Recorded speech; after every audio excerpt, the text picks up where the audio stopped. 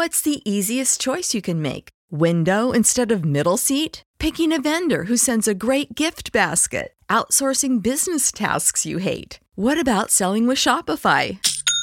Whether you're selling a little or a lot, Shopify helps you do your thing, however you cha-ching. Shopify is the global commerce platform that helps you sell at every stage of your business. From the launch your online shop stage to the first real-life store stage, all the way to the did we just hit a million orders stage. Shopify's there to help you grow. Whether you're selling scented soap or offering outdoor outfits, Shopify helps you sell. Wherever and whatever you're selling, Shopify's got you covered. Sign up for a $1 per month trial period at shopify.com/try. Go to shopify.com/try now to grow your business, no matter what stage you're in. Shopify.com/try.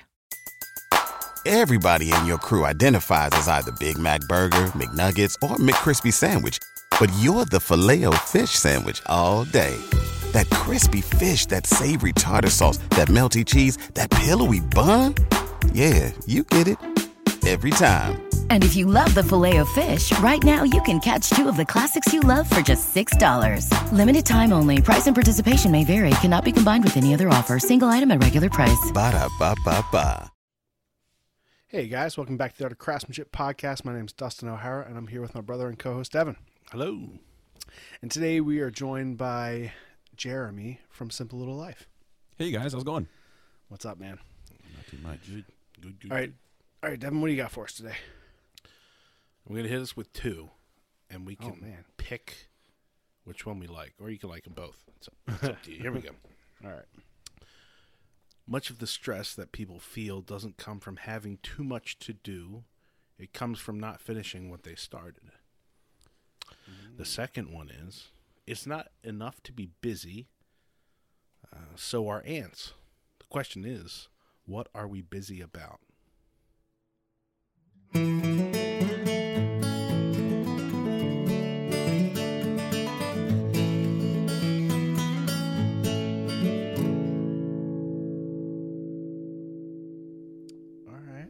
All right. So there's 2 weeks in a row you got these double quotes for me. I just have so many quotes. I just want to pick whatever one you want. I like them both, and I agree with them both sometimes, and sometimes I don't. I don't know. What part don't you agree with? Well, I mean, I think like you said, so it's like having something to do. Being busy is having something to do, or something like that. What's the first one again? Sorry, I know. With two, it kind of spreads you out. Here, I know. Right? I'll get the gist of both of them. Try. Yeah, yes. Much of the stress that people feel doesn't come from having too much to do. It comes from not finishing what they started. That I found interesting. That kind of makes you think, like, is that really what it is? Or obviously we can all get overwhelmed with things we want to do and things we are going to finish. Mm-hmm, mm-hmm. Yeah. But it's also, I think that is right. It comes from having too many things that maybe that are unfinished. You're just not wrapping up properly. Yeah. Okay. Yeah. I identify with that one. Yeah. I could definitely see that. And what's the second one again? It's not enough to be busy. Ants are busy. The question is, what are we busy about? That's just saying you got to focus in on what you're. Well, you know, if you're, you can't just be busy for. I mean, you can, but it's not necessarily good for you. Yeah, so at first I was thinking it was more along the lines of like keep yourself busy or something like having like stuff to do. I don't know. So what I was saying before was like I agree that having something to do and having like the purpose of having lots of things to do is good sometimes and also bad sometimes because it's harder to finish when you have a lot of things on your plate, right? You're juggling too many things. So it's hard to like feel like you're making progress. And I think as a content creator, we can all probably agree with this, is like being able to work through, like having a video, you have to finish, right? Because it has to have a start and a finish. So like it actually is a nice thing to have these like concise videos that have to be done, because then you have to come away with a finished product, or at least something that like you can either finish the video, right? It's a finished idea. So I think that definitely gives us the ability to like to finish things more often than other people who don't have that. I guess, Right. but I get You do have an actual finished product that you can like watch and go, oh, it's finished. right. That is nice. Jeremy, I know you have a sponsor, I think. So do they give you like have you said like I'm going to do a monthly video, and does that ever stress you out to have that? Like, oh crap, I got to finish something up here. Yeah. So basically, I owe them one video a month. You know, the pathetic part is sometimes that's the only reason I make videos. Right? Like, last year or two have been just kind of crazy for me, but yeah, it is like, so I did my video. Like, we're busy with a Christmas rush, and in December, and then I did my sponsored on video for them on the 29th, and I'm just like, what am I gonna do? And if you have time, you put it into it. I mean, the stuff obviously could relate to my channel, right? I mean, it's basically like a Canadian version of a Harbor Freight, and so obviously it's a nice fit, but trying to come up with not necessarily just like, here's a review of a product or this, or maybe trying to incorporate the sponsorship into a bigger project, that is a lot of work sometimes. But yeah, definitely a little pressure, and it's like, okay, I gotta get this done. Right. Yeah, man. We need to get Harbor Freight down here. Sponsored. Yeah. That'd be great. I know. Yeah. I mean, I think that's that like eternal question of is it better to have a deadline, or is it, if you don't have a deadline, will you procrastinate, or like, if you don't have a deadline, will you even do what you want to do? So like that's that like staying busy or not. So I think, I mean, I definitely think having those deadlines, and me as my background in fine art, having deadlines can definitely push creativity, because you're forced to be creative, right? So you're forced to, like, I don't know, I would say like brainstorm, or like idea dump, like, all right, I got to get some ideas down. And so then that pushes me, like, as an artist into a creative space. And then once I'm in that space, then I can, like, draw something or make something, and then that turns to something else, and that turns into something else. So I can kind of get those creative juices flowing more when you have that deadline approaching. What's the negative side about that? Getting finished and being disappointed with, like, the thing you produce, you think? The negative side about... Yeah, I mean, if like, we're saying, I mean, it definitely is positive, deadlines, and to get stuff done, and because you will get something done, but what can you lose in that pursuit of just knocking it out? Like, maybe, like, I would think maybe it's just not as good as you think it could have been. But that's like every project, right?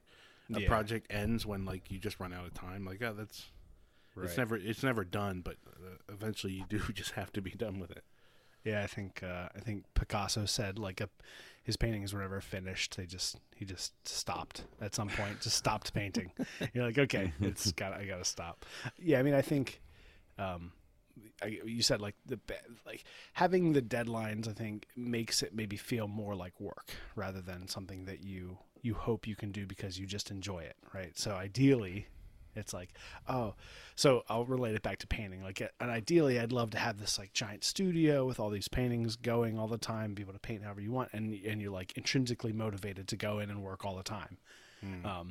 But that's hard to do, especially when, I have, like, all of us, we have a family and children and other things and responsibilities. So it's like you're not just doing one thing all the time. So it's kind of you have to be able to, like, put all these things together and juggle them in a way that makes sense. And then maybe eventually we'll have that freedom to, like, do whatever you want every day, and you'll be intrinsically motivated to get up and do those things. Maybe. That's tough. Before we move on, I want to say I was driving home, rushing home, and I was thinking of, that's where I was looking for busy quotes. I was like, man, we're pushing it, because I had a full-blown, like, total art of craftsmanship day. I like woke up, played with my daughter, so check, like, the family thing off the list. I made a Home Depot run. I came home, finished the trim around the new door, worked on the floor part. Then I talked with Bass Pro Shop about my gun safe. So that's, like, nature stuff, like getting outside. Then after lunch, I started editing. And then I was working on that, trying to knock that out. and then more door stuff. Then I went to your place, Dust. Yeah. And then we did a We solid recorded 3 for a couple hours hours. of in the can. Yeah. Oh, wow. Then a quick beer run, and now we're now back here. home. Now we're here with Jeremy. Yeah. And then after this, I'm gonna try to upload. I'm gonna do a little quality control. Watch it, upload it, watch it again on YouTube, and then Upload the last So video. full Right. beginning to end Art of Crescent content day. Yeah, when you guys are like night owls too, because it's like later in the evening for you guys. It is. Yeah. It's It's, crazy, 10, man. 10:15 here. Yeah. I'm in bed by 10 every day. Yeah. I mean, I'm a late night person. Like if I'll stay up till midnight or later most nights. That's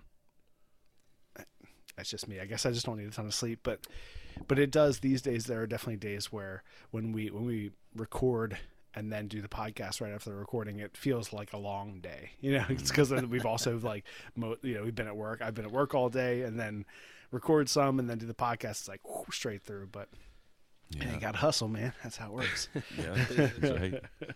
No, but I think also speaking for myself, I really enjoy doing the podcast.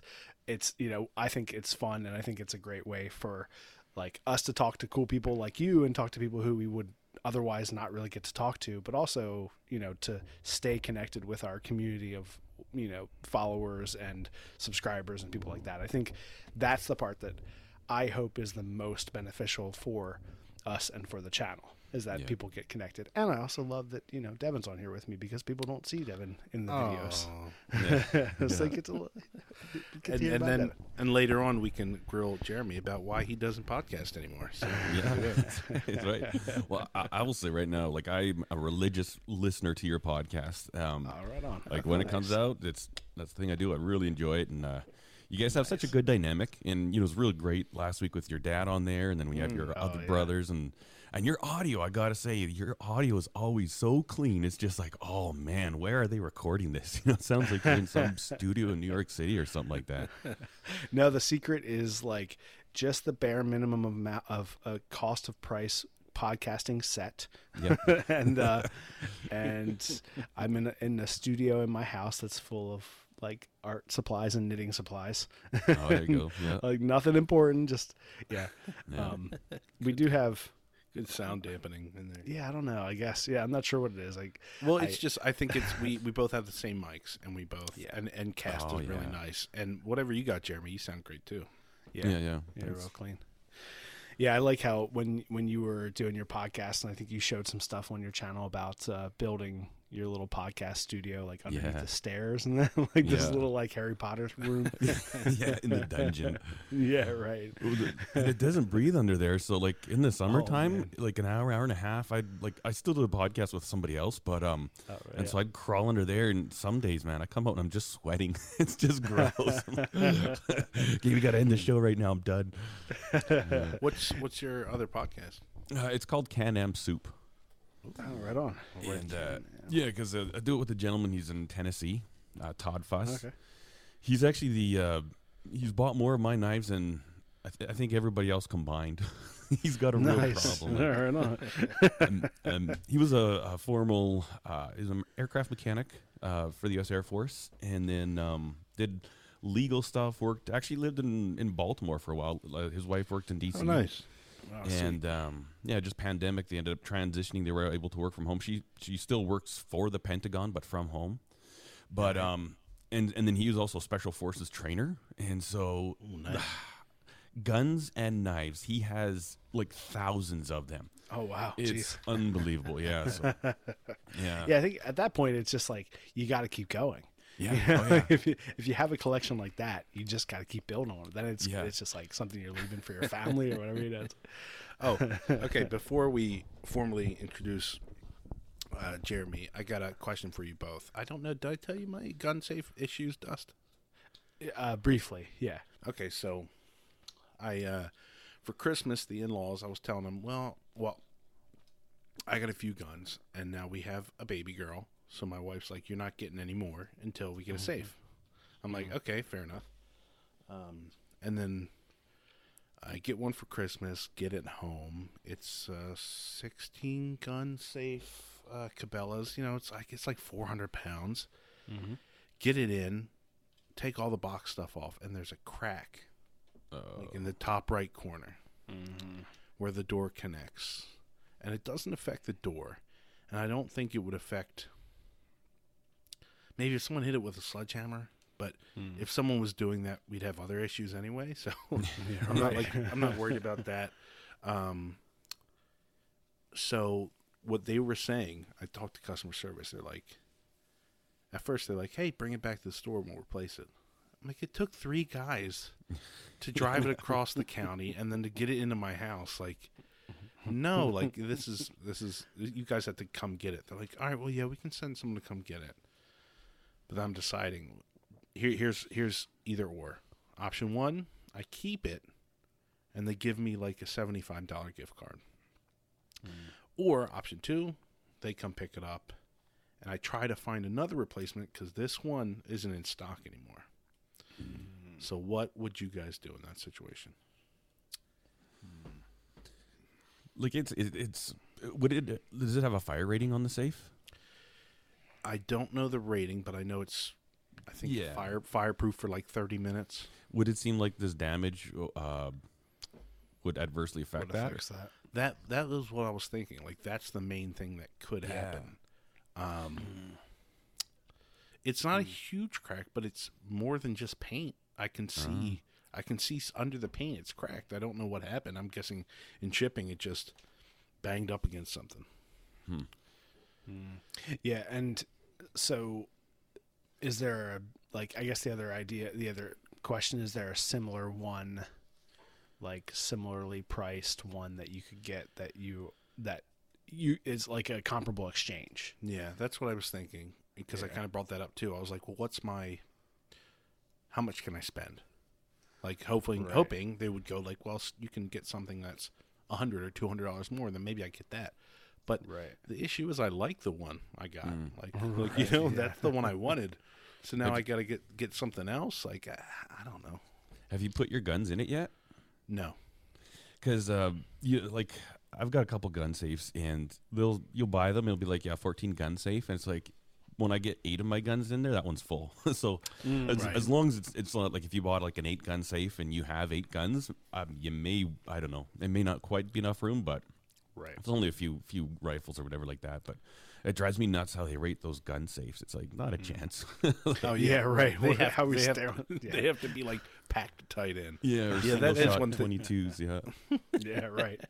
You can fit 100 handguns in here. That's right. Yeah. For sure. I don't know. I don't know. I guess you'd kind of figure out what your options are. I know. I kind of just want to fill the crack, get you to match paint it, Dust, when you come over next time, and then I'll go spend $75 at Bass Pro. Yeah, that's true. Yeah, you're ahead that way, right? Right. Yeah, and if the main concern is that it's safe in the house, so that way your daughter can't get into it and someone can't just come in and take what's there easily. Right. If that's your main concern, obviously, like Jeremy said, if it's fire as well, if that's a concern, that might, it might be worth it then. Obviously, fire is always a concern, and we're never like, oh yeah, I'm expecting to have a fire, so I have to have a fire safe. But but I don't know. I guess that's a hard one. I think in that situation, I would like try to get a new one. But I haven't seen the crack, so that's the other thing. I don't know. I was hoping they'd offer me like a much better, like, we'll exchange it for this really nice one. What about your nice guy discount? Yeah. Oh yeah. I gotta try it. Yeah, coming back. You're right. I forgot my own strategy. The one thing you didn't realize when we were talking before is I'm actually a really nice guy. Do you have? Gotta be more than $75. A what? They're like nice guy. Yeah. Right, yeah. It's not a mom and pop store, so. Yeah. Right. All right, well, so obviously, if you are listening, you know that we have Jeremy on. Jeremy is from Simple Little Life, which is an awesome YouTube channel. He is a YouTuber. He's a knife maker. I'm not sure which one came first. We can get into that. And has a couple other side businesses with your wife. You're a father, and just a really integral part of the knife making and YouTube community. I watched your channel before I ever started, and learned a lot of stuff from you. And then over the years, we've chatted back and forth, and it just seems like you've been part of the community within this kind of knife making maker community for a long time, which is really awesome. So welcome, Jeremy, to the Art of Craftsmanship podcast. Well, thank you very much. Appreciate it. Absolutely. It's an honor to be here. Oh man. Yeah. I'm so excited. I know that, like I said, we've chatted over the years, and, for us and for me, there's a lot of different makers and YouTubers that I have watched, because I'm more of the maker side of it. And Devin, he kind of learns all the people, because I'm like, oh, you got to check out this person.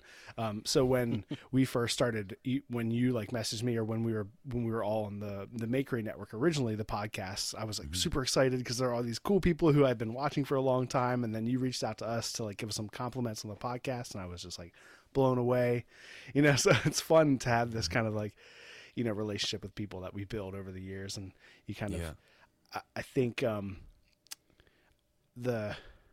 will say the first time I heard of Knife Talk podcast was on your channel. Okay. On your YouTube channel, talking about Knife Talk podcast, and it was in some video, you kind of talked about it in just almost in passing. You're like, the Knife Talk podcast is really cool. And so I started listening to them, and then I heard you on there, and then so it's come a long way. It's been a bunch of years, but so how and I kind of mentioned this earlier, how did you start? Did you start YouTubing or knife making first, or I would assume it's knife making first, but how did that stuff start? So you as a maker, as maybe knife making, but just making in general, what's your maker story? How did you start making stuff? How did that become part of your life? My dad was always a tradesman, and always building stuff in the garage. And a lot of times he would look after me. And so there's actually a story. My dad was building a cabin once, and I think I was 6 months old, and he was putting the shingles up.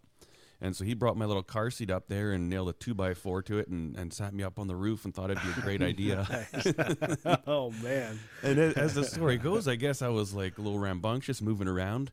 And my dad was right at the peak, and all of a sudden he looked, and I came out of my car seat and started rolling down the roof, and just disappeared. And on the eve of this roof that he was building, there was a spiral nail sticking out. And my dad doesn't remember putting it there. But the hoodie that I had on, this little hoodie, caught my hoodie, and I was dangling 2 stories up. No way. Yeah. Oh, my gosh. Yeah, and then actually on the way home, he was getting gas in his truck, and I got out of the car seat again, and he opened the door, and I fell onto the ground. So. Oh, my gosh. Just always hanging out with my dad, trying not to get killed, I guess. Yeah, right. Yeah. That's crazy. So I grew up always with my dad in the garage, always building stuff.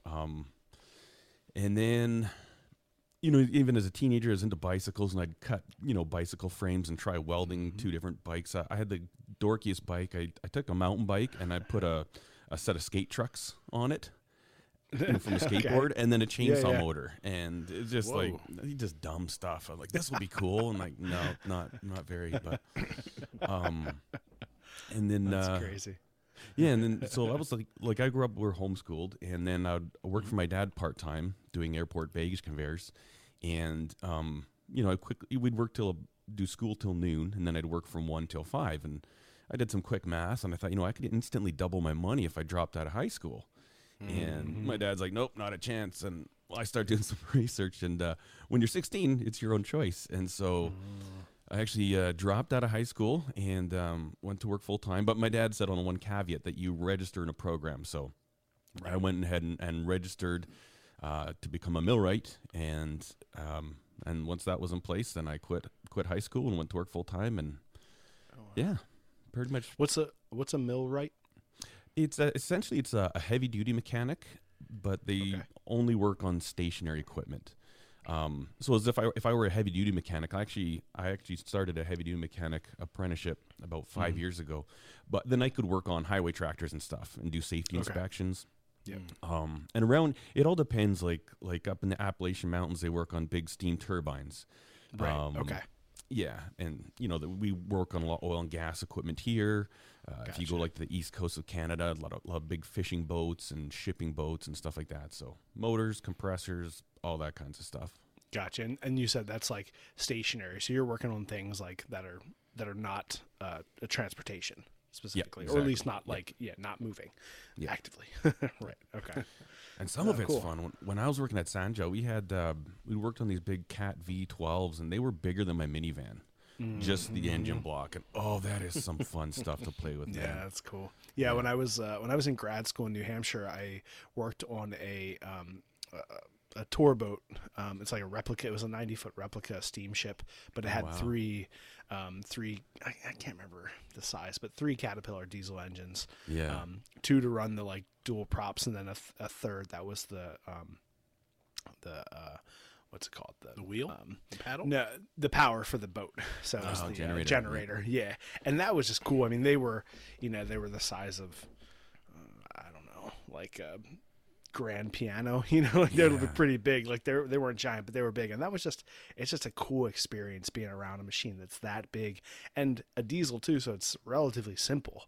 It's still like a simple machine, but it's like loud and it smells bad or good depending on how you feel, but like being down in that engine room while they were all running, and just like all the power around you is pretty impressive. It's fun. That's cool.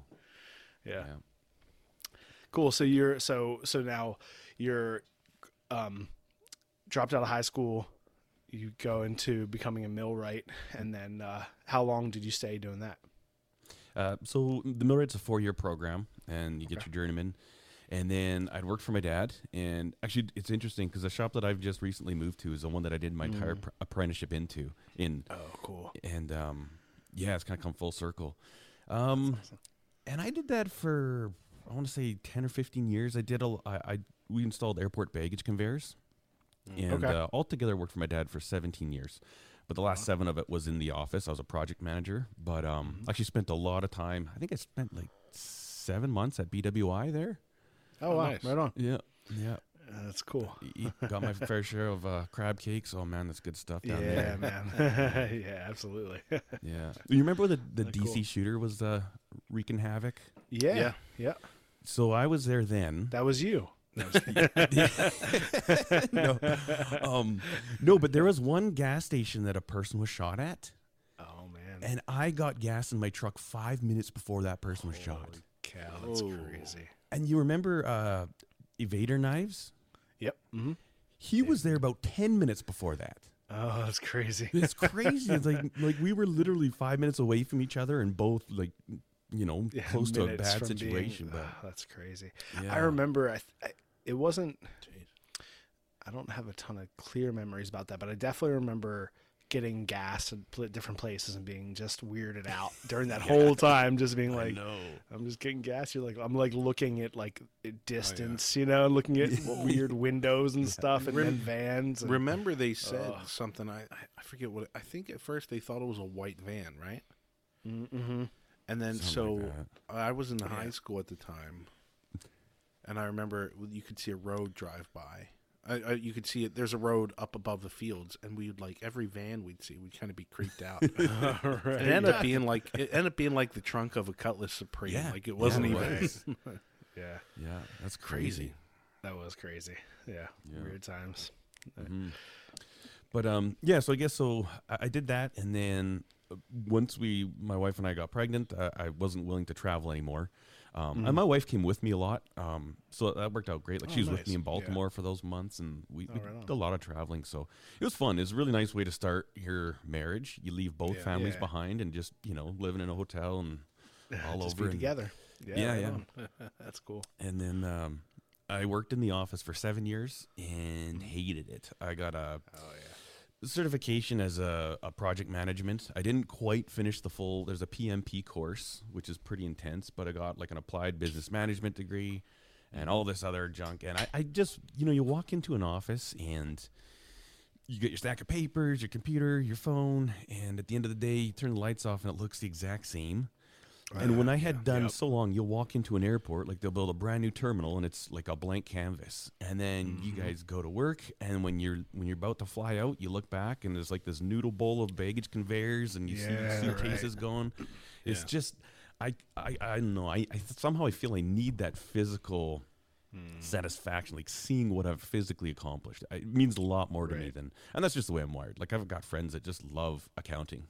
Like, right? Yeah, somebody's got to do it. Yeah, weirdos. But yeah, no, and then from there, I was in the office. I hated it, so I quit, and I was a photographer for 3 years. Nice. Oh, cool. Yeah, and then it was okay, but you end up taking a lot of like trade magazines, like just headshots of a guy who invented something, and it was paying the bills. But then I was like, this isn't what I got. Like I wanted to shoot fashion, is what I wanted to do. Oh, cool. Really? And I was offered a job in Toronto, but I didn't want to move to Toronto, and so I decided, you know what, I'm just gonna go back on the tools. And I had never worked in oil and gas, and pretty much all millwrights in Alberta, that's what you do. And so I jumped on that, and I was there for 5 years until things went down, and and that's actually when like kind of moved out to our place, and that's when I started the Simple Little Life YouTube channel. And I've been making knives for about 4 years before I started the YouTube channel. Okay. Yeah. Before you go on, why did you want to shoot fashion? Where'd that interest come from? I love the understanding the technical aspects to get a look. I love the mood that you can create with lighting, and there's one really good studio agency in Calgary, and they ended up moving to Spokane, Washington. But they had a phenomenal studio, and I was in there all the time. I mean, I've shot a couple models that like they were signing their contracts with Calvin Klein at like age 15, and it's kind of a crazy. Yeah, you got to do it right, and it's like there's a real sketchy way you can go about it, or else you can do it properly, like work with the agencies, and you've got all the people there, but I did some decent paying work in some fashion, but it wasn't gonna like pay all the bills and save for college funds or anything like that. And so I thought, I've got a ticket, I may as well go back. I shot some weddings too, but those are just exhausting. Like just right. Like, weddings are brutal. Stop. Yeah. You got to be on like friendly, and if there's a problem and you're the one there, they expect you to do, fix it. And it's like, oh man, they're fun. Like in the moment, it's buzzing, but man, I feel like you've been hit by a train. You have to like recuperate for 3 days afterwards. But and all the fun parts about most weddings, you can't really enjoy. I mean, it's nice to see the people together, but you're not really drinking or eating or dancing. Like everything you want to do, you just kind of can't. Yeah, if you did want to drink though, you'd never pay for a drink, because man, you go to receptions, and I bet every wedding you've got like 40 people. Hey, let me buy you a drink there, buddy. And it's like, no, I've still got work to do. Like I'd do photo booths too, like set up with all the props and all that stuff. And but we did a because I wanted to go the opposite way. I didn't want a videographer because it's never as good as. For one, it's never as good as the photos. Like it's never as good as like what you thought it was in your head. Yeah. Like, you think you dance good, and then you see it on video, and you're like, man, that looks weird. I felt so good in that moment. What happened? I was on top of the world. Right. And then so we did a caricature person. Okay. So we got a couple guys who actually do it at the Orioles, and they did it. So that was good. There was like a long line. There was a long line. Yeah. But I think it was just, it's friends and family standing around having some drinks. So they can do it in line waiting for the caricature. Yeah, that's fun. Unique too, right? Yeah. Like a little different. Yeah, that's cool. Yeah, and you come away with a really cool memento. Yeah, that was cool. And like you said, there was like, I remember waiting in that line and being in line with people that I hadn't spent a ton of time with, just hanging out and talking, right? Because you're at a wedding, you got like your table, and obviously I was in the the wedding party with you, so like we were kind of separated out, so I didn't get a chance to see or talk to a lot of these people that we like family members and friends and stuff. So it was kind of nice to be able to have that moment in the line where you just kind of have to stand still for a while and like talk to people. You got to put in that situation. It was kind of fun. That's cool. So, you said that it was about 4 years before you started Simple Little Life that you started knife making. Now, at that time, did you start it like, were you were just doing it like casually, like as a hobby, or did you start kind of right off with Homestead Knives, like making that as like selling knives and things, or? No. I've always been a knife enthusiast and a knife collector, and like crazy, and never good ones. I mean, we'd go skiing, and I'd have, like, this was back when fanny packs were cool. I'd have 17 little cheap junky pocket knives in my fanny pack, and I'm skiing down the hill, and every wipeout you just hit this bag of knives in your hip. It's like, oh! But we still wore them every time we went because it was cool, man. It's so dangerous. Yeah. Well, I guess I had pocket knives there. Yeah. We went to Banff like last weekend, and my 10-year-old son, he's like, can you carry some of the stuff in my pocket? He had 8 knives in his pocket. I'm like, what? We're walking around town going to restaurants. What do you need 8 knives? I don't know. He's like, No. Like tennis ball wads. Yeah. You're like, It's really son, hurting my leg. if I've taught you anything, son, you need at least 15 on you at all times. And a fanny Eight's pack. not enough. And a fanny pack. Yeah. That's funny. Yeah. No, and then when I wasn't that old, I started buying like decent knives. Like I bought some Bark River knives because some of the guys at work had showed me those, and I think I had 3 or 4 like decent knives, like Bark Rivers. And once you have those, and you've got 4 kids, they're in sports, dance, all this stuff. It's hard to justify an extra couple $100 here, a couple $100 there for a knife for dad, right? Because don't need it. Right. And so I thought, you know what? Yeah. But I was like, I wonder if I could make a knife. Like, I mean, the one thing I've done a lot of is that at airports, you see the stainless steel trim around the carousels.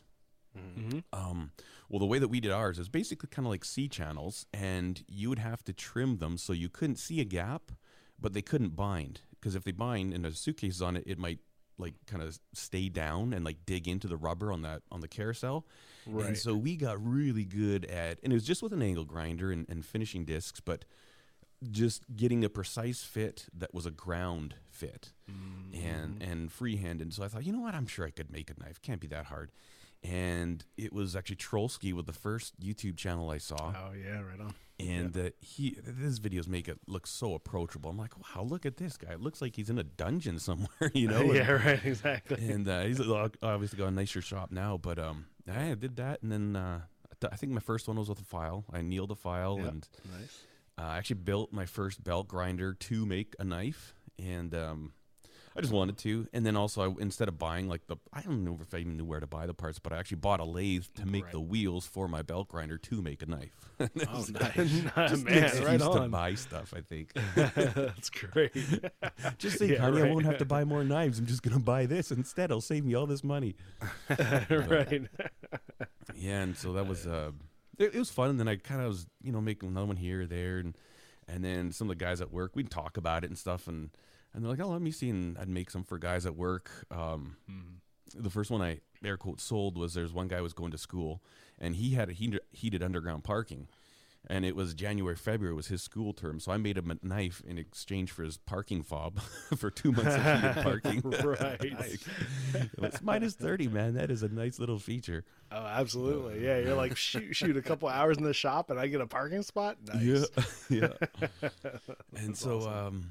I worked there, and then that's when things kind of started to go south with like oil and gas.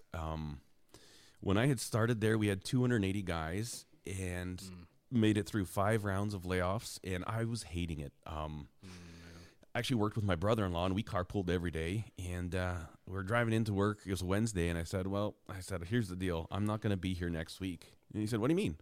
I said, either I'm getting fired today or I'm quitting on Friday. Because I said, I can't handle this anymore. Like, you'll be working on a rig with 8 guys, and then, Wednesday rolls up. They do it on Wednesday because I guess you're less likely to kill yourself on a Wednesday. Oh, jeez. And no, seriously, that's what they say. Like, layoffs only happen Wednesdays. And then, 7 of the guys that you were just working with, they're like, well, see you later, Jeremy. It'll be on Friday. Pick up my toolbox. And I'm like, oh. Jeez. And then your boss comes up and is like, well, we know we wanted this in 3 weeks. You've got 4 months, but you're all by yourself on it. And I'm like, are you kidding me? It's just, oh, man. And then that's that amount of stress, man. That's just can't do that. Like, how do you even live? How do you live without having at least a hint of just expectation, you know, like, oh, that's crazy. I can't even imagine. And it's funny because the older gentlemen, like some of the, you know, the guys have been doing this for years, like 50, 60, the guys you can really learn a lot of stuff from. They're like, just another cycle. You know, we just wait 6 months. We'll all be back. We'll all be hired. And I had never been laid off before. I'd never worked oil and gas. And a lot of these guys were used to it because, yep, that's the nature of this business. You know, it's 4 years. It'll be great. And I mean, like literally I had, at the end, I actually got my own heated underground parking. We had a gym, like with towel service. So if I told them Monday, Wednesday, Friday, I'm going to work out, I had my own locker, and there was a clean towel in there every single day. Wow. And it was phenomenal. So we were all just like, we're going to ride this wave. I was the chair of the safety committee. I was the chair of the social committee. So like I had a secretary for 8 hours a day to do anything, 8 hours a week for anything I needed to do, like reports and catered lunches. It was the most ridiculous blue collar job ever. Sometimes I didn't have time to get my hands dirty. I was just like, but yeah, no. So and then the uncertainty though. Oof. Yeah. And sure enough, I got laid off. So it was me and 2 other guys, and then so there's 15 people left, and they actually fired them all about a month later when they closed down the business for good. Wow. And it was funny because my boss brought me in and. He's like, oh, I don't know how to say this. I said, I'm done. I said, I'm so excited. You have no idea. And he looked at me. He's like, what? I said, I was going to give my notice on Friday. He's like, well, you would have saved us a huge severance package then. They let me go well. And I said, no, honestly. And he was freaking out. I said, don't feel bad. I said, I am relieved. Like, you know, this is a land of opportunity. I can get a job doing whatever I want to. I said, I do not enjoy this darkness that hovers over our shop right now. I can't take it. I said, I'm just like, ugh, you know? Yeah. Oof, and I called Steph and I said, honey, we're going to Costco. We're going grocery shopping and we're going to have a party tonight. And she's like, what do you mean you got laid off? I'm like, it's the best thing. So.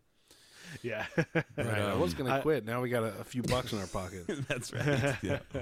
And all the stress is gone. Like, geez. You were saying, you mentioned earlier, like, and this is like a story that I hear from a lot of knife makers that like they start off and then there's like people around them that start asking like, oh, can you make one for me? You know, like you have friends and coworkers. See, my problem is that I work with children. Because I'm a teacher, so like, and they ask all the time. They're like, "Oh, cool, you make knives. You're gonna make me a sword?" I'm like, "No, I can't. I cannot do that." So like, all of my clientele are too young to make knives for. That's funny. That's funny. No. Well, so go ahead, Dev. I was gonna say, so you get laid off, and then so that's what did you do right after that, or like what was the next thing after that? So that is kind of where that led to the Simple Little Life YouTube channel. Right on. Okay. I was frustrated because like I worked hard and I did my best, and my record, even like I guess HR had said that I was supposed to have been gone on the second round because I asked my boss, I said, listen, I want to coach my kids hockey, and that means like on this day and this date I got to be at practice at 4:00. I'm gonna have to leave early. Is that okay? Yep. And so essentially I didn't work overtime unless it was like weekends or early. Like sometimes we'd start at 5 a.m. if we were busy, but essentially he said, no, this guy doesn't. They were looking at people that the least amount of hours they worked, they were getting rid of them first because they were going to combine our shop with the maintenance shop, and everybody would have to be on call. And so I said, if anybody's not willing to be on call, we're going to get rid of them first. And my boss kept saying, no, you can't get rid of this guy and this guy and this guy. Absolutely not. And I remember thinking, like I did really good. Like, you know, I worked hard, and I had great people teaching me, and I learned the stuff, and I was able to do I felt very satisfied. And every day I said, you know what, I did really good for this company, and I wanted to, right? Like I said, I'm going to make you successful. That's my job. And then you get laid off because, you know, the company has too many private jets and they make some bad decisions. And yeah, right. And I vowed right then and there, I said, I will never let my livelihood be in anyone's hands but my own. And so then we'd actually, I guess, kind of backing up a little bit before I got laid off, we had purchased our land that we had, the 13 acres outside of Strathmore. And the goal with that was like maybe in 5-10 years, we could look at building a house. I just wanted to secure the land, and, you know, we could have a place to go hang out or whatever. And so we had done that 3 months prior and then get laid off. And so I thought, well, you know what? We'll just sell our house in town. We'll take that money and build our house out of town. And our house ended up selling way quicker than we thought it would, and for more. And it was like a bidding war at the end of it. But the people wanted us to be out of there like a month or something like that. And so we bought a fifth wheel. You know, we moved it out there. We had a well on there. Nice. And we lived in that for like 2.5 years. While we were, the first year is my problem. Like I didn't know how to get building permits and this and that and all this stuff. If you got a short summer building schedule and you don't have all your ducks in a row, man. And so the first winter we're like, oh, I guess we're wintering here, like in the RV, Right. And jeez. And then so it was kind of around then that you have 4 kids, right? Is it 4 kids or 3 kids? Yeah. 4. All right. Yeah, and I know. I will say the good thing is like the 3 boys played hockey, and then my daughter danced like with the Alberta Ballet, and that was like 5 nights a week, and then so we basically slept in our RV, and we were just going, You were busy. anywhere. Yeah. But and so that's when I thought, you know what, like I really want to look at taking more charge of my own life. And initially I'd started Simple Little Life as like a homesteading channel. That's why it's got the name. Look after ourselves. We wanted to grow and raise as much of our own food as we could. And that was fun. I mean, and we had a lot of animals. And the thing I realized after about 6 months or years that you can't have your feet in both of those worlds, like the modern world and homesteading. And that if we're going to homestead, it's going to end up being where you don't play sports. We don't need all these cell phones and tablets and Starbucks, and we'll make trips to town once a week or once every 2 weeks, like a supply run. Right. Yeah. And it's either that. It was too hard to do all the work of a homestead, but still like, hey man, like I want to go to the arena and I want to get a Starbucks on the way or Tim Hortons on the way, and I like to watch YouTube, and I want fast internet. And I don't know, I just found that those two worlds didn't really jive, and so then we just toned down the Simple Little Life, the homestead side of it, and just did like chickens and stuff. That's pretty easy. Right. And I was making videos about like I built a chicken coop. Oh man, I gotta watch that. My wife is pushing for me to either build or buy one, but I'm looking at buying them, and man, they're crazy. They're like $2,000, $3,000, like for a chicken coop. With this wood price, this one would be more than that. I built like the bunker of chicken coops. Nice. I put like 4x4s into the ground and 4 feet deep, concrete sonotube. And I actually have mine elevated 2 feet above the ground with expanded metal underneath it so that nothing can get in there. Yeah, nice. Oh, there's not a fox or any critter that could ever get into that chicken coop, man. Those birds are safe, but Nice. And it's like, oh, cool. Like I had like 17 subscribers, and like 4 of them were the guys I used to work with, and and then I was like, what should I do? And I was still doing knives as a hobby, and I was selling a couple more knives. Like people found out, and a lot of the guys from work after they got laid off, they're like, hey, keep in touch, and then they'd order knives. And I thought, well, I should try and make a video about how to make a knife. Who knows? And I make one, and I'm like, what? This video's got like 90 views? It's ridiculous. I checked the next day. It's like, it's over 100 now. And I'm like, and I don't know what that video got. It's actually pretty good. Like, I think I ended up getting like 10,000 views in like a week or two. And this is like for like 20 subscribers or something. And I'm crazy, like, I'm seeing something here. There's something here. Yeah, right. Take notice. And that's when you get driven down into a niche and you can't leave it. You did not The get rest out of is your history. lane. The end. Yeah. Oh, man. Yeah. And it was good because, it would have been like a real fun hobby and continued, but you make a video and it's actually a phenomenal marketing thing because people see it like, oh, can I get one? Can I get one? And now all of a sudden it's like, I literally have like 20 orders and I'm just going to be making knives straight for the next month. And I feel I progressed so much quicker because of that than if I had just kept it as a hobby. But then there's some of those guys that are just hobbyists, and I'm like, blows my mind the level of their work. How clean it is. I'm like, wow. You're right. Yeah. Yeah, that's one of those things that like there's, I don't know, I guess that's the debate, right? Is if it becomes a job, then is it still fun, right? And or does it does it need to be fun, right? I mean, or can it be fun and a job at the same time? And that's the thing. Like I've always just been a hobbyist knife maker, and like I'll sell occasionally here and there, but only because people will ask occasionally. But it's the time's not there. Yeah, that's the one thing. I just don't have the time to do it, and it would be fun to have the time to do it, but I just don't. But I don't know if I would enjoy it as much, because I do like, and that's the one thing, like you said, you kind of get pigeonholed into doing a certain thing. And now our first video for the Art of Craftsmanship was the knife making video.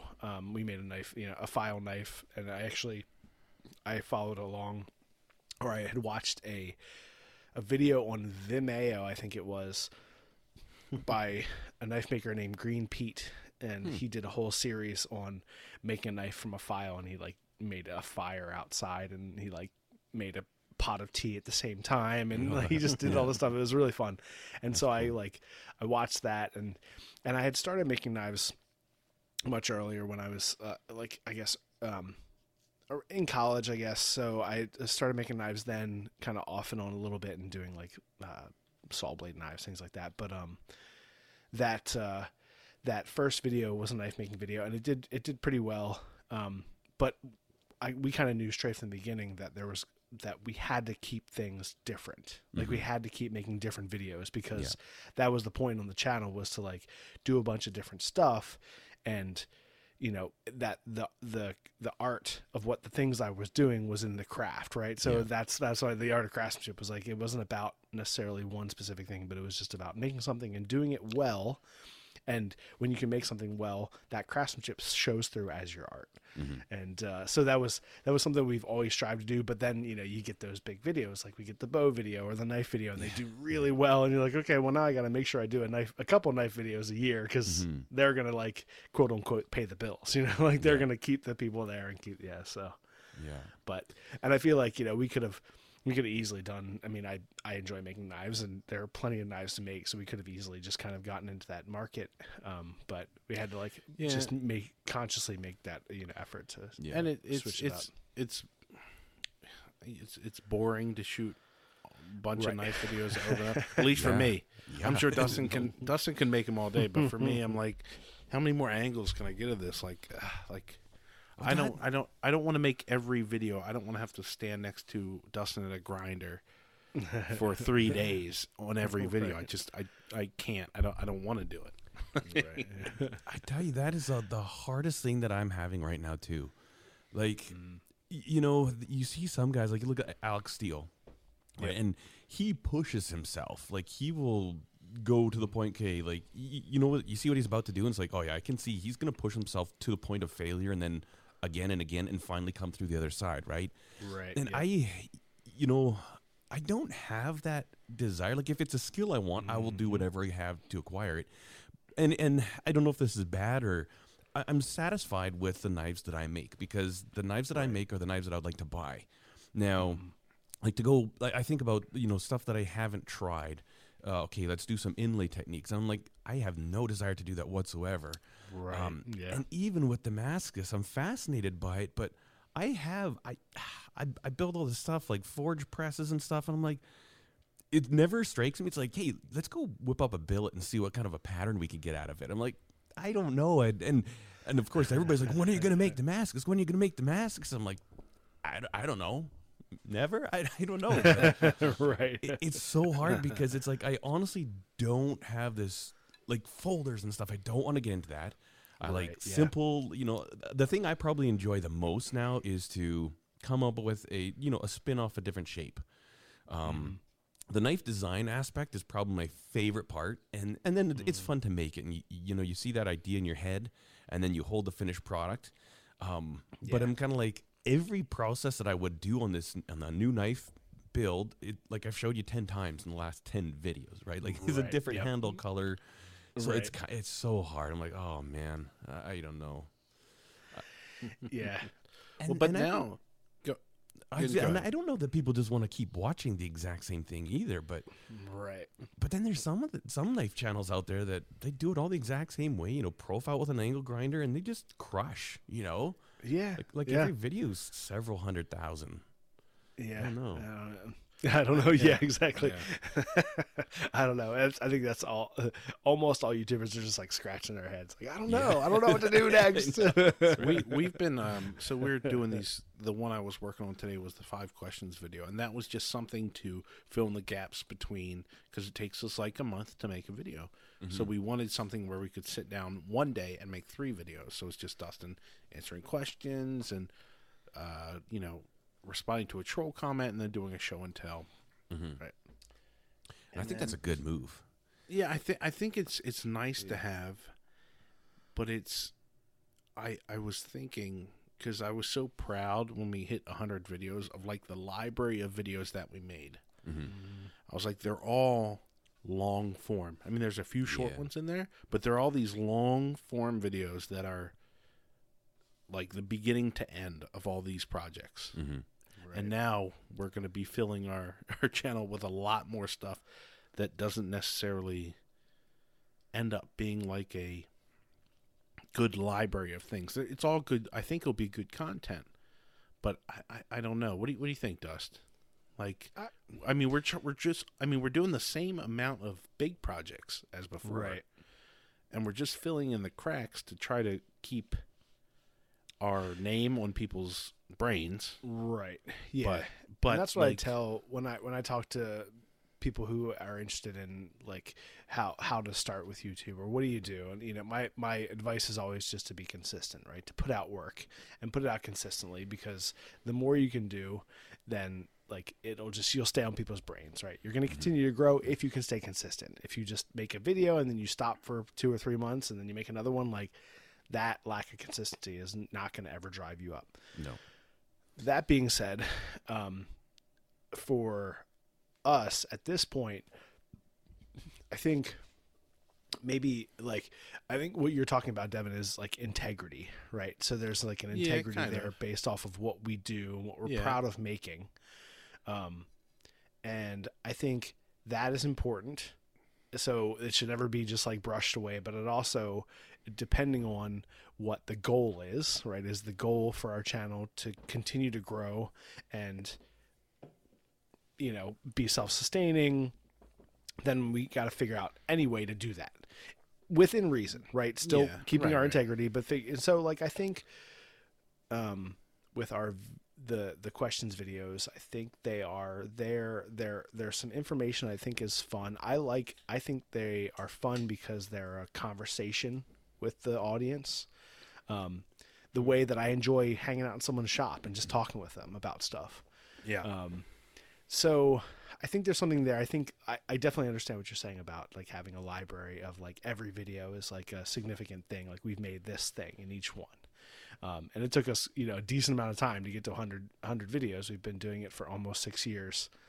And we just hit 100 videos last year. So that's saying something, but I think we can fill in with something that's fun that we would enjoy watching. Right. And I think that can also be the same thing as like, as long as we feel like it's something we would enjoy to watch. And I always go back to other channels like yours, Jeremy, or, Wrangler Star or Alex Steele. There can be a variety of ways that videos are made because I'm invested in that person and I'm in that channel. So I feel like if you can watch something that connects you to that channel in a way that is a little bit more personal, or you learn something about them. And that's why, I enjoy occasionally put, Corinne, my daughter is in the videos and occasionally have different people in the videos. Cause it's just kind of like letting people into a little bit of our life and letting them be part of what that is happening there. And I think that's important, at least for the channels that I really like, is that you feel like a little something about that person. It's more than just what they're making, right? I would watch all the videos because I really like the person. Doesn't matter what the content is. So. I will say that is the great thing about YouTube, is to get a little bit more into whoever you want. Because traditionally, like if we do shoot a traditional video, it's like it could be like This Old House, stuff like that. But you didn't know any of the talent or the craftsmen on the show. So one of the big positives about YouTube is you can watch that thing that they make, and then you can get to know them a little better. Like Jeremy, you have your boys and stuff on. Like Did you feel issues there? Like, should I share my family? Like, I mean, I think that's a big question a lot of people have. No, I've never really bothered me at all. Yeah, no, I don't think so. When like, I mean, I grew up when like AOL dial-up was the internet, and of course you couldn't use your real name, and Right, yeah. like my main Gmail email address is not my name, right? And it's like, Right, yeah. and it's very similar to my name. And they're like, I thought your name was this. And like, no, that was in the beginning of the internet, kids. Okay, you weren't supposed to use your real name on your email address. Right. But now I'm kind of like, whatever. I mean, Yeah. even on my channel, I didn't share my last name at all. But now I'm kind of like, you know what, whatever. If Right. people want to find you, they'll find you anyway. Yep. I've had a few comments. People were like, I drove by your house yesterday on some recent videos. I'm like, you're like, yeah. I'm like, okay. And then I was out there fixing my gate the other day, and this car drives by, and this guy is waving at me. And I'm like, I have no clue who you are. I don't know if he thought that I was my dad, but my dad and I don't look alike. He's got hair, I don't. But, and like, I think with the new videos that you guys are doing, it's fresh. And the thing is, like, you subscribe to a channel. It's exactly like you were saying. You want to get to know that person more. And, yeah, it's neat to see them in the shop. But sometimes if you see them in a slightly different element, it's kind of like, this is cool. This is what it would be like to hang out at a barbecue with them when we're not even talking about knives or axes or making bows, So I think it's good. And, as long as you don't like, the thing is, if it's clear to the audience, there is going to be a portion of the audience that's like, I'm here for making content. That's it. Like, I don't care about your person. So, okay, cool. Yep. This is making this good. And it's not like it's like making a sling bow. It's like, just kidding. This is actually 5 questions. Tricked you. Got you to click on it, right? Like, right. Gotcha. There's differentiation there, and they know what they're getting into. That is one thing we said. I was like, look, if we're going to pull them in with the troll question as the title, let's do that right away. Because I don't want people to go like, he's going to talk for 20 minutes and then get to it. Like, I want to be, hey, Dustin, someone said this to Dustin, or you hear this crazy thing, like, never put your kids in, or you're an idiot for doing this. And then Dustin sits down and I ask him that question and he answers. Right, then if you want to hang around for the rest, he tells you what's coming up. Like, hey, 5 questions, and then show and tell. So it's slightly clickbaity, but I want whatever you clicked on for, you're going to hear right away. Yeah, I like how you did that.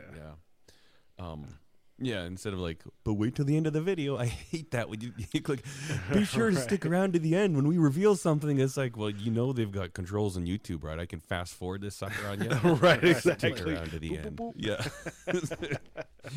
Yeah, right. After the next couple commercials, like, that's not happening. Right. We've got 10 minutes of mediocrity, but wait till the end. Yeah, I wonder what does that work for, like, the algorithm for the click through rate? Like, if you fast forward to the end, does that count as like watching the whole video? I wonder if they know. Well, have you noticed how you can hover over the play slider on YouTube now?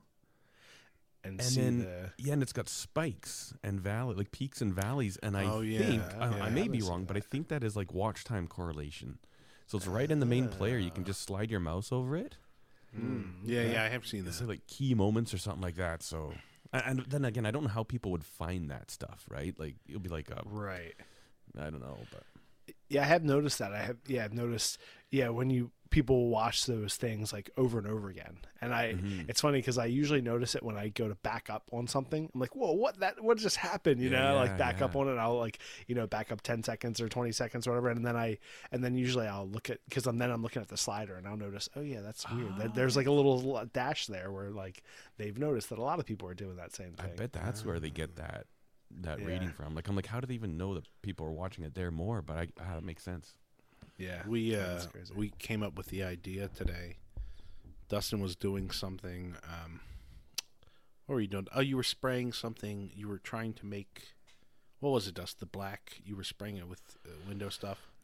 Oh, so we're restoring.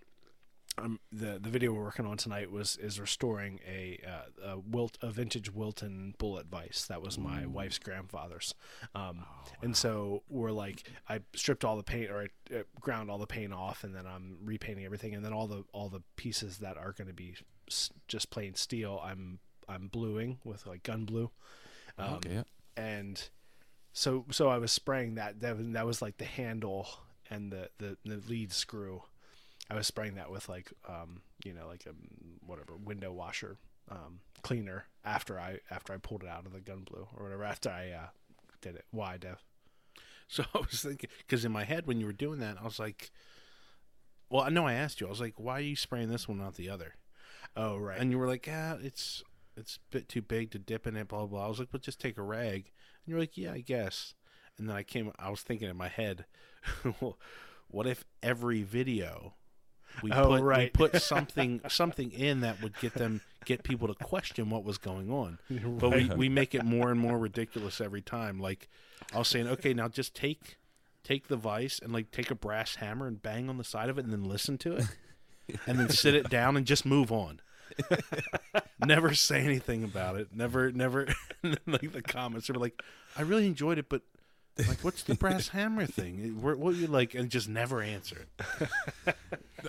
Become more and more crazy in videos about. Yeah, that's right. That would be a strong move, You like add one thing that you don't explain, like start swinging it around and then like throw it 5 yards and then pick it up and like look at it and then just move on. Yeah. What? Or like clamp a piece of steel in the vise, just take a quick look at it, take it out of the vise, rotate it 360 degrees, and clamp it back in the exact same way it was just clamped, and then get to work on it. Right. Yeah. Just put a little seed in there to get those comments going. You know what? Sometimes I'm convinced that stuff is where it's at. Yeah. Like some of the stuff that I've done that a lot of times you'll get more comments on what you've done wrong. Right? Oh, absolutely. Than what you do right. Yeah. It's right, like, why'd you do it like this? It's like, well, there's more than one way to do that. This is the way I prefer it. That's stupid. And I'll find out, that was kind of a silly way that I did it. But I'm like, hey, man, this is called engagement. Maybe I'll just keep doing it like this. Right, exactly. I like my favorite is the comments from videos that I did 5 years ago that they're like, oh, man, you really should do this with this tool. I'm like, you're absolutely right, because 5 years ago I was definitely doing it wrong, but I'm definitely doing it right now. But I'm like, oh, you think I still do the same stuff the same exact way? That's fun. That is funny, though, isn't it? When you get comments from like 5 years ago and people speak as though it's right now. Yeah. Right. Like, why don't you have these new tools in your shop? This is like a really bad tool to use. I'm like, well, it was the one that I had back 5 years ago. Yeah. Yeah, that was always the funny thing was like, oh, you use like the tools. You don't use fancy tools. Dustin's always like, I can't afford them. It doesn't matter. Like, and now he has better stuff, but it's like, this is what I can buy, like with a little bit of extra money here and there. Like, this is all I'm willing to spend on something. Yeah. Yeah. Why don't you use a mill to straighten that surface? Yeah. I don't have a mill. What are you talking about? And then when you have a mill, you get the comments like, well, I could do that too if I had all those tools. Yeah, right, exactly, yeah. So Jeremy, you bought your parents' place? Yes. And then I did see the latest video. Like, man, that shop that you got that you said you also did. What did you do in it? Your apprenticeship. My apprenticeship. Right. Right. So you got this sweet open space. Like, that is. Yeah. Dustin and I talk about that sometimes. That's like our dream. Like, halfway between his house and mine is this perfect shop that we can like. You can have all this open area to do whatever you want, and some unfinished areas where you could like have a podcast place and do all this other stuff. So. How's that been? Like, it's got to be exciting. Oh yeah, it's phenomenal. And then my parents, like, they were having a new house built in Strathmore, and so when we moved out here, their house was kept delayed, and so in the back of the shop, the back half of it was full of their stuff, and they've got most of it out now. I'm still not using the back of it, so it's a 50 by 100 foot shop, and then. Ooh. Yeah, there's also an office on the west side of it that's 24 feet by 40 or 50 feet. There's 7 people working in that office. Oh, wow. And then I've got a 40 by 60 foot barn, like a 2-story barn with a concrete floor in it. And so, man, I've got it's insane. like I was working in one side of our 2-car garage, and that's perfect, right, for knife making. Yep. Actually, I preferred my shipping container to that, actually, because I could be at my workbench and literally turn around without a step. I was at my drill press, you know, it's like just boom, boom, boom, so efficient. And now I've got to walk. Like, may as well put a Fitbit on because I could actually earn a few steps, you know. But no, it's fun. It's I didn't think it would be so overwhelming to try and figure out how to set it up. And then I kind of just got, like, I spent weeks thinking about, like, okay, what's the most efficient setup? And I had, like, little cardboard cutouts and to scale and move stuff around. I was like, you know what, why don't you just start putting stuff somewhere? You can always just move it, you know? So, yeah, no, I'm loving it. Yeah, it's that's amazing. cool. Yeah, and even if you had, you know, even if you had planned it all out perfectly and you put it all there, you really don't know until you start actively using it. You know, it's like, and I mean, obviously, like, you've had shops before, so you understand the flow of work, you know, so you have that mindset, but still, you never really know until you're, like, actively moving around and using a space, and then something just moves even a foot or two one way or the other way, or you start filling in gaps and stuff, and that's all. Or get a new tool or whatever, Yeah, right, yeah, now where did I put this thing? Yeah. So, do you find yourself now searching for bigger tools to fill it? Like, is there something now you say, okay, well, now I got all this space, I can finally put this thing in there? Yes. Yeah. It's a problem. But you know, because the space would allow it, my pocketbook wouldn't necessarily, but it's still it's like, oh, but I just bought a motorcycle lift. Oh, nice. Like, I've got the space for it, and that side looks like a man cave now because I've got, like, a motorcycle project. Speaking of unfinished projects at the very beginning, there's a motorcycle build I started probably 10 years ago, and it's been storage, you know, ever since I got laid off, essentially. And so I got that up on the lift there. I'm like, this looks so cool. But then it's also not like, there's also a sense of the, you know, the kind of the crammed, gringy studios or, like, shops that I'm like, that guy actually does stuff there. Whereas I find this place is big. If I don't keep it clean, it's a huge mess. But then when I look here, it's like, is this just for pictures? Do you actually do anything in here? You know, because it's like, I don't know. It's if I want that real neat, cluttered, you know, artisan, you know, studio feel, I would have to have so much garbage everywhere, right? Yep. Or just or like old antique stuff that we can't find here. You know, like, if I see these guys, I follow them on Instagram, it's like, oh yeah, I just picked up this big, massive fly press, and I can't find a fly press for sale in Canada anywhere. That's crazy. Or like a power hammer. Like, I've got room for a power hammer if I wanted one. You know, good luck. You know, you have to travel to the States to get those. Yeah, it's, and then, you know, especially now because everything is so, like, just crazy about blacksmithing and knife making, that, you know, anything you were to get, like, you obviously you try to get lucky and try to find the deals and stuff, but even then it's so hard. I feel like I understand what you're saying about I know it's that's, I think that's kind of like and I think you have the the 60 kilogram Achayo. You have that one, right? The 125. I have the same one. Yeah, and I'm really happy with that anvil. I really like it. Yeah, me too. I did post on like a local community group here where I live about, like, just saying, like, hey, does anybody have an anvil? Like, I'm a knife maker. I'm a hobbyist. I'm happy to come and talk to you about it. And, like, I don't want to pay a ton of money, and I actually got a hit doing that. And then I have a sawmaker's anvil, which is about 225 pounds or something like that, and it's just a flat top anvil with no horns on it. But it's a really nice anvil, and I got it from, like, a guy who works in Baltimore at a saw sharpening place that's been there for like 100 years. They sharpen industrial saw blades. That's what they've done. And he was like, yeah, we've got this anvil. And he's like, I've got another one that's got, like, that pointy end to it somewhere. He's like, I don't know where that is, but if I find it, I'll let you know. I was like, yeah, please do. If you find another anvil, let me know. So but I definitely know what you mean about the shop feeling like a used space. Right. Like, it's all the nooks and crannies are filled, or you get this, like, and my shop has that. It's small enough that it's like, it has that feel to it. Right. It's in the basement. It's small. So, like, and I try to use that space as efficiently as possible. If it were like another maybe 10 feet wide, that would probably be a little bit more ideal, because the one thing I can't do is put a table saw in my space. And I'd really like to have a table saw. but it's like it doesn't fit horizontal, or it doesn't fit across the short space, which is kind of what I need, because then I could use like my main bench as an outfeed table. Yeah. I have a little shop table saw that works, but there are a few things that I would like the extra space for. But I definitely know what you mean. If you have too much space, then I don't know. Then Then it's like it turns into almost like you said, like a studio where you have like you can have these different areas, but it's like, is that just for like looks good in pictures? Like, is it a really like used space? But who knows?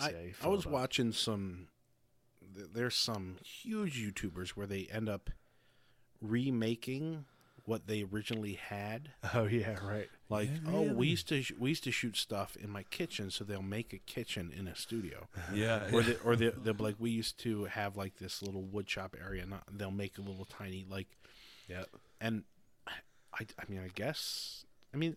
don't know. I don't know if we would do that, Dust. I feel like you just have to embrace the new thing, and like this new thing has its advantages, and this new thing also has that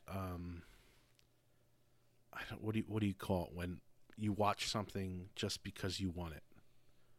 Like it's almost the maker version of food porn, Right. where you watch the stuff that you can't have, and you just enjoy it by watching it. So you watch the Dream Shop videos because that's what you want. So you kind of just I feel like once you get that great shop, you just have to embrace that it's a cool, great shop, and don't try to go back. You're not in your basement anymore, or you're not. So you just have to accept that I'm doing a new thing now, and this is the cool new thing. So appreciate this. Yeah. And I mean, I thought also there's so many of us that really enjoy the process of moving space and creating new space and creating a new environment, like what you were showing with your shop, Jeremy, like just kind of working through like, how am I going to set this stuff up? And then occasionally you do videos in there, but then you'll do a tour like, oh, this is what this side of the shop is looking like now, and I really enjoy that, because it's like I'm watching that progression. Devin is the house that he's in now was my parents' house, and similar as you, right? So our parents moved up to Pennsylvania, just across the Maryland line, so they're about an hour from us now. And Devin and his family moved into their house, and so my dad's shop, which is like probably, what is it, Dev, like 12 by 20 or so, that maybe not even that wide. Yeah, a little bit less than Jeremy's. Yeah. That shop space, like I was super excited for Devin to move in there, because I was like, oh, it's cool, we can set up your shop space, let's make that a video, that'd be cool, like, and talk about like how do you set things up, and I think we did I did a podcast about that, like, and I think we've also done a video about that, about like how to set up a space and what things you do, and and just things that I've learned over the years, and that's just like so fun to look at a space and think about how you're gonna use it, but then you got to use it, you got to actually set it up and use it, and the one really nice benefit about having a shop that we shoot a YouTube video in is that my shop is almost always clean, clean, quote unquote clean, right? Because it has to be relatively presentable, and I have to have my middle table open to be able to shoot the next video. So it's like, okay, well, I got to clean up, It's kind of nice. Totally. Yeah, what I find that I've done here is almost set up like a little shop within this bigger space. Yeah, like I've got my main work area, and it is pretty much just what I had in my garage. Even the tools are hung in the same spot in the wall, and I move around that space the same way. The only difference is I've got a bigger work table in the center. But then like honestly, like right now, especially with me not moving into the back, I mean the back's going to be like a woodworking area, so I can put a big I want like a miter saw station that's got like 10 feet on each end, and a table saw in the middle of the room with in-feed, out-feed, and I want to be able to do all my woodworking processes without moving a single tool, and that's what that will be dedicated for. But like even the front of the shop, I'm using like actively maybe a quarter of it, so it's kind of like it's interesting because I was looking at possibly building a shop before we moved. And I'd come out here, and obviously, I mean, I've worked for years and years in this shop. But when we did, I mean, I think we've had like up to 20 employees that I worked with in this shop, Wow. And I look at where we had our machining area, our lathes, and, a couple welders. Right when you walked in the door, there's 2 big iron workers there. And And I look at it now, I'm like, man, I stick my motorcycle there. And sometimes I'm like, this motorbike's in the way. I want to be able to roller skate in here. You know? But yeah, it's kind of crazy. Like, I don't know. The one thing that's nice is that future projects or, you know, the kids, you know, my son has a truck. And so if we want, we can bring it in here and we can pull the starter out of it and we can just leave it in the middle of the shop for weeks. And it's not going to inhibit what I need to get done, you know? So that is the benefit with space. But, yeah, I don't ever see this thing being, like, full of equipment because that would just be cool, actually. But that would be just too cool. A lot of greenbacks, you know? Yeah, right, exactly. Yeah, that just, like, reminds me of Fireball tools, you know, something that you would have, like, just crazy, like just an entire giant shop full of like the coolest, oldest tools. One thing I was thinking is your lathe that you got from your dad. So you're back. It's back where it was, correct? Yep. Right? You moved it from there to your house and then now back to the same shop. Yeah, and that was like wasn't that long? That not that long apart between when you moved it when you put it back. It was like a year, maybe a year and a half vacation. Oh, nice. And then take it back. You don't get away. That's funny. Nice. One of the videos I liked that you put out recently was like you bought the little like mini bike type thing. Oh yeah. He had that thing is awesome. It's super cool. Blast. Yeah. How's that? You like? I know in the video you like kind of went across the fields and out and checked the mail and came back and stuff. Like that's so much fun. So the reason why I was talking about is so Devin and I just bought, and I think we haven't. This is probably the first time it's been talked about. We got a bicycle conversion kit with an 80cc motor. Really? So it's like a little motor and it comes with all the stuff to put it onto a bicycle and you create a little 80cc, you know, moped basically. Is that going to be for your bike? Yeah. You don't have for one of ours. No, Devin has an electric bike. Yeah. Well, you'll have the gas. But with the original idea, it's gas. Yeah. Like 3 or 4 years ago, I thought you could get one for $100. Some Chinese 2-stroke engine and all the stuff you need to put on a bike. Right. And most people have bikes. So basically, for $100, you can have a little moped that goes 35 miles per hour. Yeah. Right. And I was like, that's a cool video idea. $100 bike, 100-mile range, like that type of stuff. It's all in one thing. It's like this super cheap thing you can make. And then we just never did it. And then I finally saw it again on like Amazon. And it was like $125. So I was like, all right, Dust, we're going to buy it. And now that I have my e-bike, now we can do a comparison video because the e-bike's like $1,700. It goes 40 miles per charge compared to $125 thing. Or we'll probably go buy a bike at Walmart or something.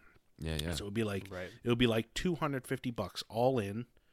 For something that can go 150 miles on a tank, compared to this e-bike, and I think that's kind of how we'll take it. And we'll compare and contrast that way. Yeah. I'm get a excited. 5-gallon It'll be bucket. really fun. Stick a 5-gallon bucket on the top tube when you're all done. Say, I can get 7,000 miles with this sucker. Right. That's cool. Yeah, right. So you said it was an 80cc? Yeah, 80cc, right, Dev? Yeah. Mm-hmm. That's decent. A little AC, I know, a little 80cc motor. It's funny because Devin, he sent me a message right after Christmas. It was like, is it time? Is it time yet? And he like sent me the link again.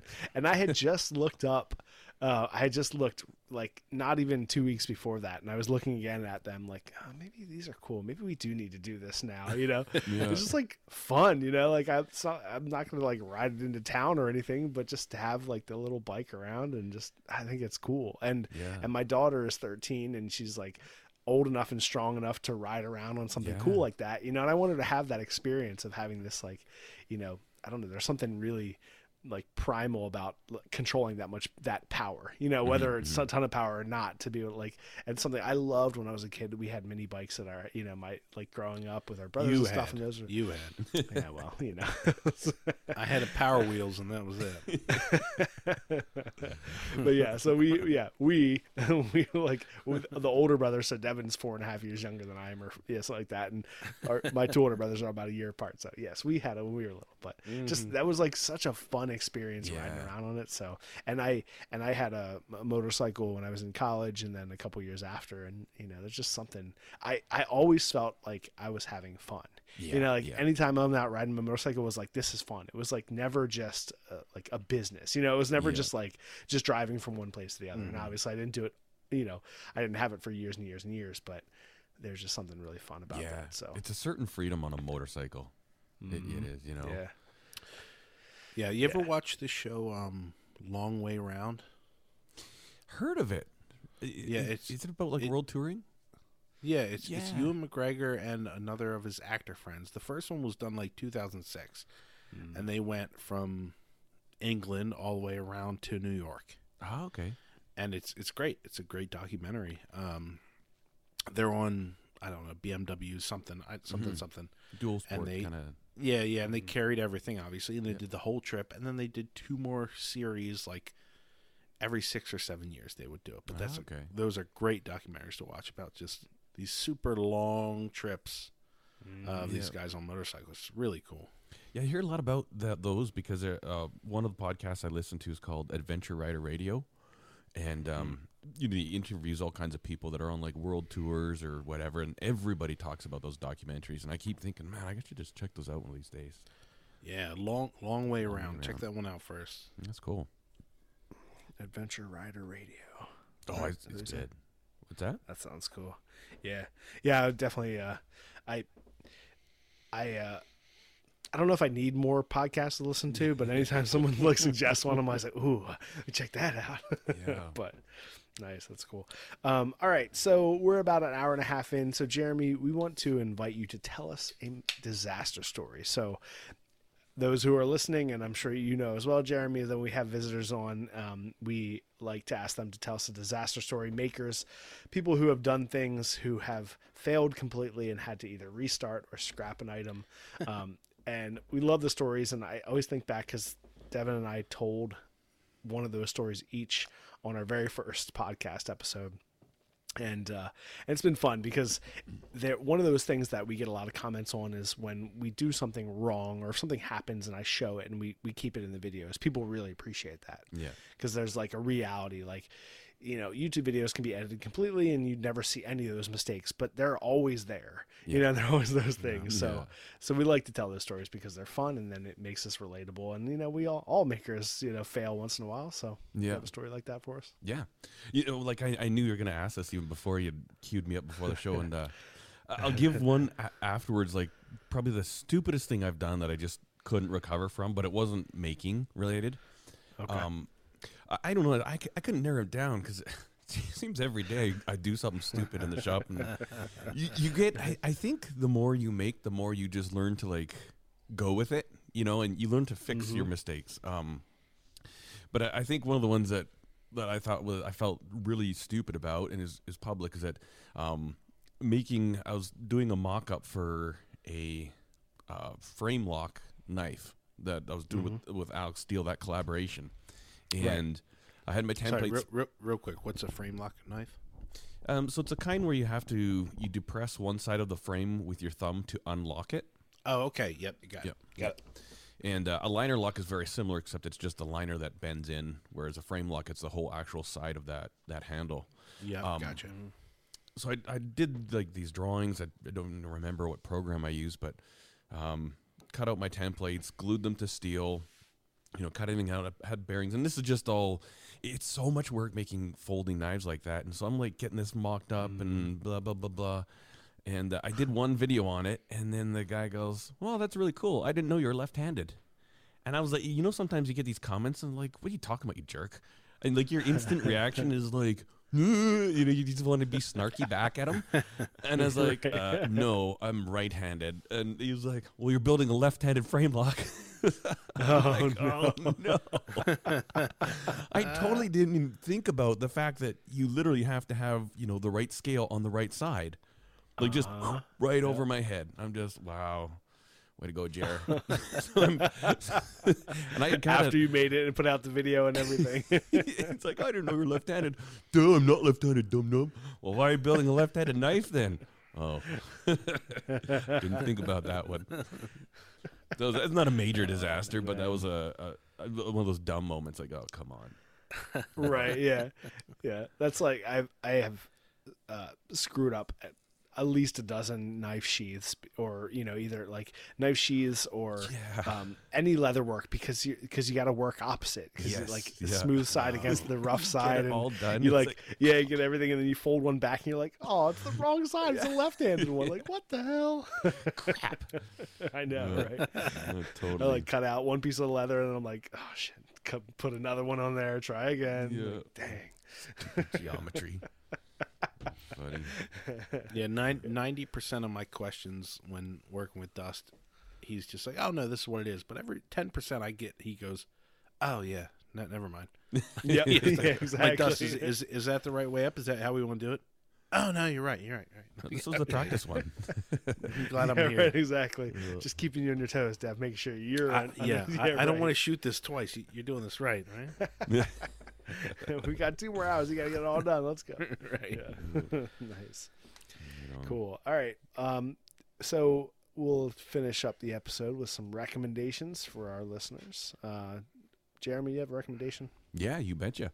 I'll go in Devin form and recommend a big YouTube channel. Have you guys ever heard of the channel Bikes and Beards? No.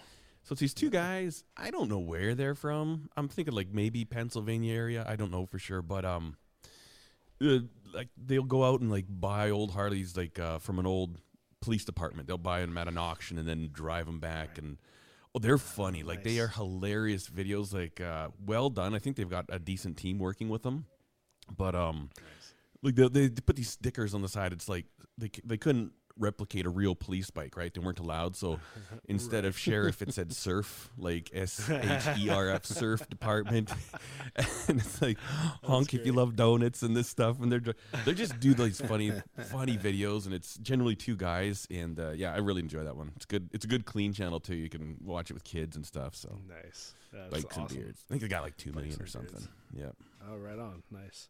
Yeah, it's surprising how many like YouTube channels there are out there. Yeah. That like how could I have never heard of a channel that has 2 million subscribers? You know what I mean? Like, and like being a YouTuber, like that's half of the business, right? It's just knowing but like there's so many niches, like we're all in this niche, and I know the like dozen people around me within the niche that have that much success, but like it's crazy. Yeah. And I'm like, and I'll like mention a channel that I think is like huge that I know that's super well known. I think I'll mention it to like one of my students or a friend, and they're like, yeah, I don't know who that is. I've never heard of that person. Yeah. I'm like, really? Yeah. It's crazy. How could you not have? Yeah. Yeah, right, exactly. How could you not? Yeah. Yeah, my wife still thinks I'm crazy because she's like, why are you just watching YouTube? I was like, what do you mean? Why do you watch Netflix? Why do you watch HBO? What are you talking about? Yeah, my wife's the exact same way. Like, she hates YouTube. She hates watching it.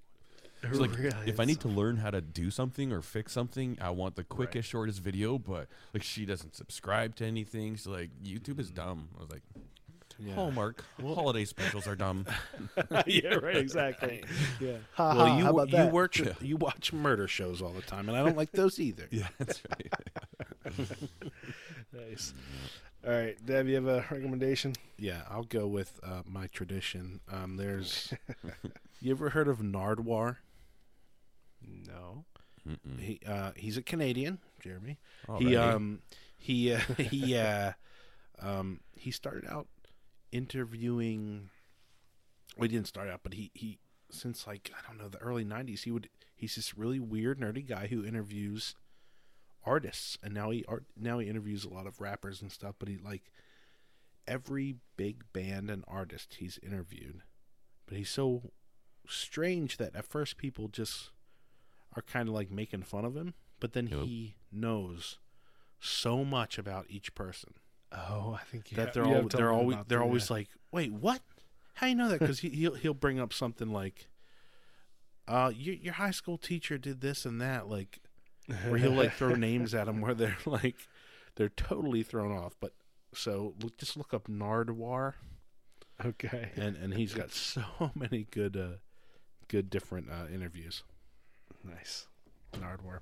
Yeah, you did mention him to me before, because you were like talking about how he finds all this crazy stuff that people don't. Yeah, I remember I was like telling you like we should do something like this, Right. where we find something way deep, like find out about someone, and but I think he does his like he probably studies them for months and months to try to figure out that stuff. Right. Yeah. Cool. All right. So my recommendation is, so I'm going to say this the way it looks, and if I'm wrong, I'll apologize. So my recommendation is a Instagram and YouTube channel. Sorry, I'm pulling it up real quick. Make sure I get it as right as possible. Amanda Huggins. So this is the gentleman Scott Wiener, and I think that's how we say his last name. It might be Weiner, and that would make it easier to say. But his Instagram is the crafty Wiener, and his YouTube is the same thing. So he's actually a local here in Maryland, near us. He actually is right near Devin and I both. And we were on kind of a bigger maker group, and we kind of started a Maryland maker chat group. And he reached out and we chatted a little bit about his space that he has here in Maryland. This really cool space that he's going to be working on building and making into kind of a potential content creator space. So check him out, give him some love. He does some cool stuff on Instagram and YouTube. He's going to put some cool videos of making different stuff on woodworking and different making things. So that's Scott Weiner, or Scott Wiener on Instagram, the crafty Wiener. Why didn't you just say Weiner and let him correct you later? Instead, It's you went for Wiener first. Well, let him do the Wiener thing. So the reason why is because here in Baltimore we have a famous newscaster named Deborah Wiener, and hers is spelled the same way, Deborah Wiener. So, all right. So, unfortunately, we lost Jeremy within the last few minutes of the podcast. So why don't we give him a few minutes and see if he bounces back? All right. And he did send me a message. He says it looks like his router punted him off again. So I'll message him back real quick and see if he can hop back on with the same link. And if he does, then great. And if not, then we'll finish up the podcast. We were right at the end. We'll be right back. Yeah. All right. Well, we did get Jeremy back. You're back, Jeremy. We lost you briefly, but you're back on. The World Wide Web, hey? Yeah, right. We talked before the podcast started briefly, and you were like, well, it's kind of, we'll see. It's kind of bumping you off. It was like kind of bumping you off and on your internet occasionally. So we're like, well, if we make it through for a little bit, that's good. And if not, then that's fine too. So yeah, no, I'm shocked. Like we've had such problems with our internet here lately, and I'm like, I don't know, we'll see. I mean, I usually get through my podcast. So we do ours on Friday mornings, and but lately it's just been brutal. But I'm glad I could get back on here. I thought, man, that's gonna be a weird end. Yeah, right. And he passed away. Did your daughter get to do her online lesson this evening? Did that work out for her? No, her instructor. He's actually in Vancouver. Okay. He's like some leader of a Vancouver Philharmonic. He's a well-educated guy, but he had some emergency or something, so he had to cancel it for tonight. They're doing it Saturday, I guess, now instead. So, gotcha. Cool. Mm-hmm. All right. Well, it was fine because we made it right to the end. So, Jeremy, thank you so much for hanging out with us and chatting. Thanks for having me. I really enjoy it. Like I say, I listen to every one of your episodes, really enjoy them, and so it's an absolute honor to be on here with you guys. Oh, thank you so much, man. It's just as fun in real life as it sounds like it is. That's the hope. Yeah, for sure. Nice. All right, well, guys, make sure you don't forget to head over to Jeremy's YouTube channel, The Simple Little Life, and you can follow him there. Tell us your podcast one more time. You said Can-Am Soup, right? Yep. Is that what it's called? Yep. Okay. And I'll put that in the show notes. What do you guys talk about there? It's probably like two grumpy old guys, maybe. He's a little older than I am, but no, the reason we call it like Canadian, American, and then soup. Anything can go in soup. We just talk about whatever, like guns and, I don't know, making. Sometimes my co-host Todd likes to Likes to make fun of other makers. Only that. the real big, That's always big good. ones, right? Yeah, Yeah, so right. It's like, dog, you got to tone it down here. Gonna get yourself canceled, son. Now, see, that's how you get listeners. You start dogging on other people. Smack Yeah, talking exactly. stuff. Yeah, that's funny. bringing that divisive listening. People love it. That's That's right. right. Start the drama. Yeah. And then for the titles, it's just like the truth about Jimmy DiResta. You know, it's like, You're like, I really like him. yeah, that's right. Wait till the end, and you'll find out. That's right. He's a nice guy. Yeah. Yeah. All right, guys, and also head over to YouTube, and you can follow us.